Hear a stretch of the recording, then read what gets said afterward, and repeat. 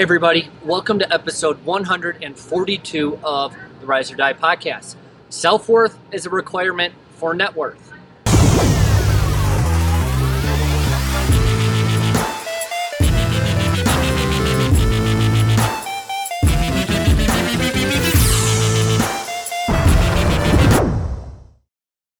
So I used to think, growing up and even up until, somewhat recently, the last couple of months, I thought that I would feel like more confident, more good with myself, just kind of like have more self-worth, the more my net worth was.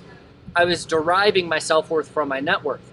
And if you guys know any of my story, I'm in a whole lot of debt. Now I've cranked out half of that debt. Half of the debt is gone. Out of $125,000, I'm down to 60, give or take a little bit, which is pretty cool. But the point is, your net worth is very likely higher than mine. That's the funny part. Even my sister, she's a teacher married to a cop. It's funny because statistically they should be the broke ones. I'm the entrepreneur, yet and their net worth is like, I don't know, what's 4 times like negatives, whatever. That's not the point. I was getting my self-worth from my net worth. And the whole point in that little kind of rant and sidebar was the fact that I had no net worth. Therefore, I had no self-worth. And I felt like absolute garbage. And it came out across Body Being Balance and Business. How do I know? Well, the scale said I was a lot heavier than I am now. It's not like I have a six-pack, but it was a lot heavier. I had no relationship with God. My marriage was an absolute freaking wreck. It was a train wreck. Within 6 months of being married, as you guys all know, if you've been watching for any sort of time, we were near divorce within 6 months, even probably sooner than that. And in business, I just talked a couple episodes ago about how at 19 I did $1 million in revenue, but then at 20 that revenue went down, and at 21 that revenue went down even further. I started to realize that my self-worth had to come before my net worth, but I wasn't sure what that really meant. Here's the thing, belief comes before results, which translates to the belief that you have about yourself and within yourself, and the value that you hold within comes before you actually make bank. And this is contradictory to what most people tell you. You may be broke in a trailer park right now. I'm making something up, but let's say you're broke in a trailer park or in the ghetto of Detroit.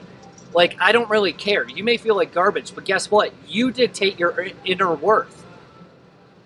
We believe a lot of facts about ourselves, but these facts are really stories. The story I would tell myself is, man, one day when I'm like, making millions and have Lamborghinis, I'll feel on top of the world. Yeah, in reality, there's a lot of really rich, really depressed people. Why do you think so many people kill themselves? Like, this is a very taboo topic, but seriously, they put their self-worth in their net worth. They would do anything to go after that net worth, and then they kill themselves when they realize, oh shit, I still have no hope, I feel depressed. Now, I'm obviously being very politically incorrect. I'm not trying to make light of the situation. I want you to realize that your belief is a story about yourself. The question is it a story that serves you or degrades you? For the longest time, I had stories about myself that I considered to be facts.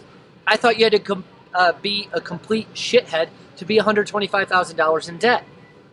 So I thought that if I was a shithead, I was worthless. My marriage was a wreck. So I guess I was the issue 100%, and a lot of it I was, but that doesn't dictate my worth. That doesn't mean that I'm worthless.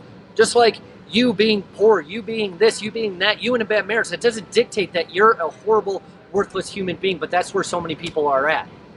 That's why suicide's up, that's why drug use is up, that's why we have so many issues across the board. People are getting their value from the wrong things. Here's the thing, it's all a story. If I believe that I am worthless, guess what? I am worthless. If I believe I'm the king of the frickin' world, guess what? You better believe I'm the king of the frickin' world. That's not an egotistical statement. I'm not saying I'm better than anybody else, but what I'm saying is you will not take my value from me. You will not take my self-worth from me. Only you can take your self-worth from you. You don't get yours from anybody else. You don't get yours from money. You don't get your self-worth from your spouse, your girlfriend, your boyfriend. It doesn't matter. You get your self-worth from the stories that you tell yourself. What do you believe about yourself? Now I'm getting intense because this is the biggest shift in my life, period. I was a better husband when I actually believed in myself. I could step up and be the man. I could step up and actually lead. I didn't think I was a leader. I thought I was a shithead. How can you be a leader and a shithead? It just makes you a shitty leader, right? It made no sense. And then I replaced those stories with stories that served me. Stories that said, hey, I'm worth something. My net worth may be low, but guess what? I know how to sell. I know how to communicate value. I can bring value to others. So that's exactly what I did. I started bringing value to others because I believed in myself. I need you to do the same thing. This conversation is surrounded, it involves being, right? Like being has a huge effect on your relationships and your business. Why do you think it's body, being, balance, and business? It's really easy to feel more self-worth when you're physically weaponized or at least healthy. So that's the first one, not because it's most important. It's just the first one in the chain reaction, the chain effect. Being is one that we don't often talk about because it's the hardest topic to chat about. People have different beliefs. I believe in God. I identify as a Christian, 100%. I read the Bible almost every morning. Sure, I swear, but I'm a Christian through and through. This is a topic that most people don't want to talk about. I get my self-worth from him and from me. That is it. And you need to as well, because they affect marriage and relationships as a whole, as well as business so much. If you don't believe in yourself, how can you expect a client with all the money, or I should say a prospect with all of the money that you want, to believe in you? It starts with you. It is a choice. Choose the stories that serve yourself.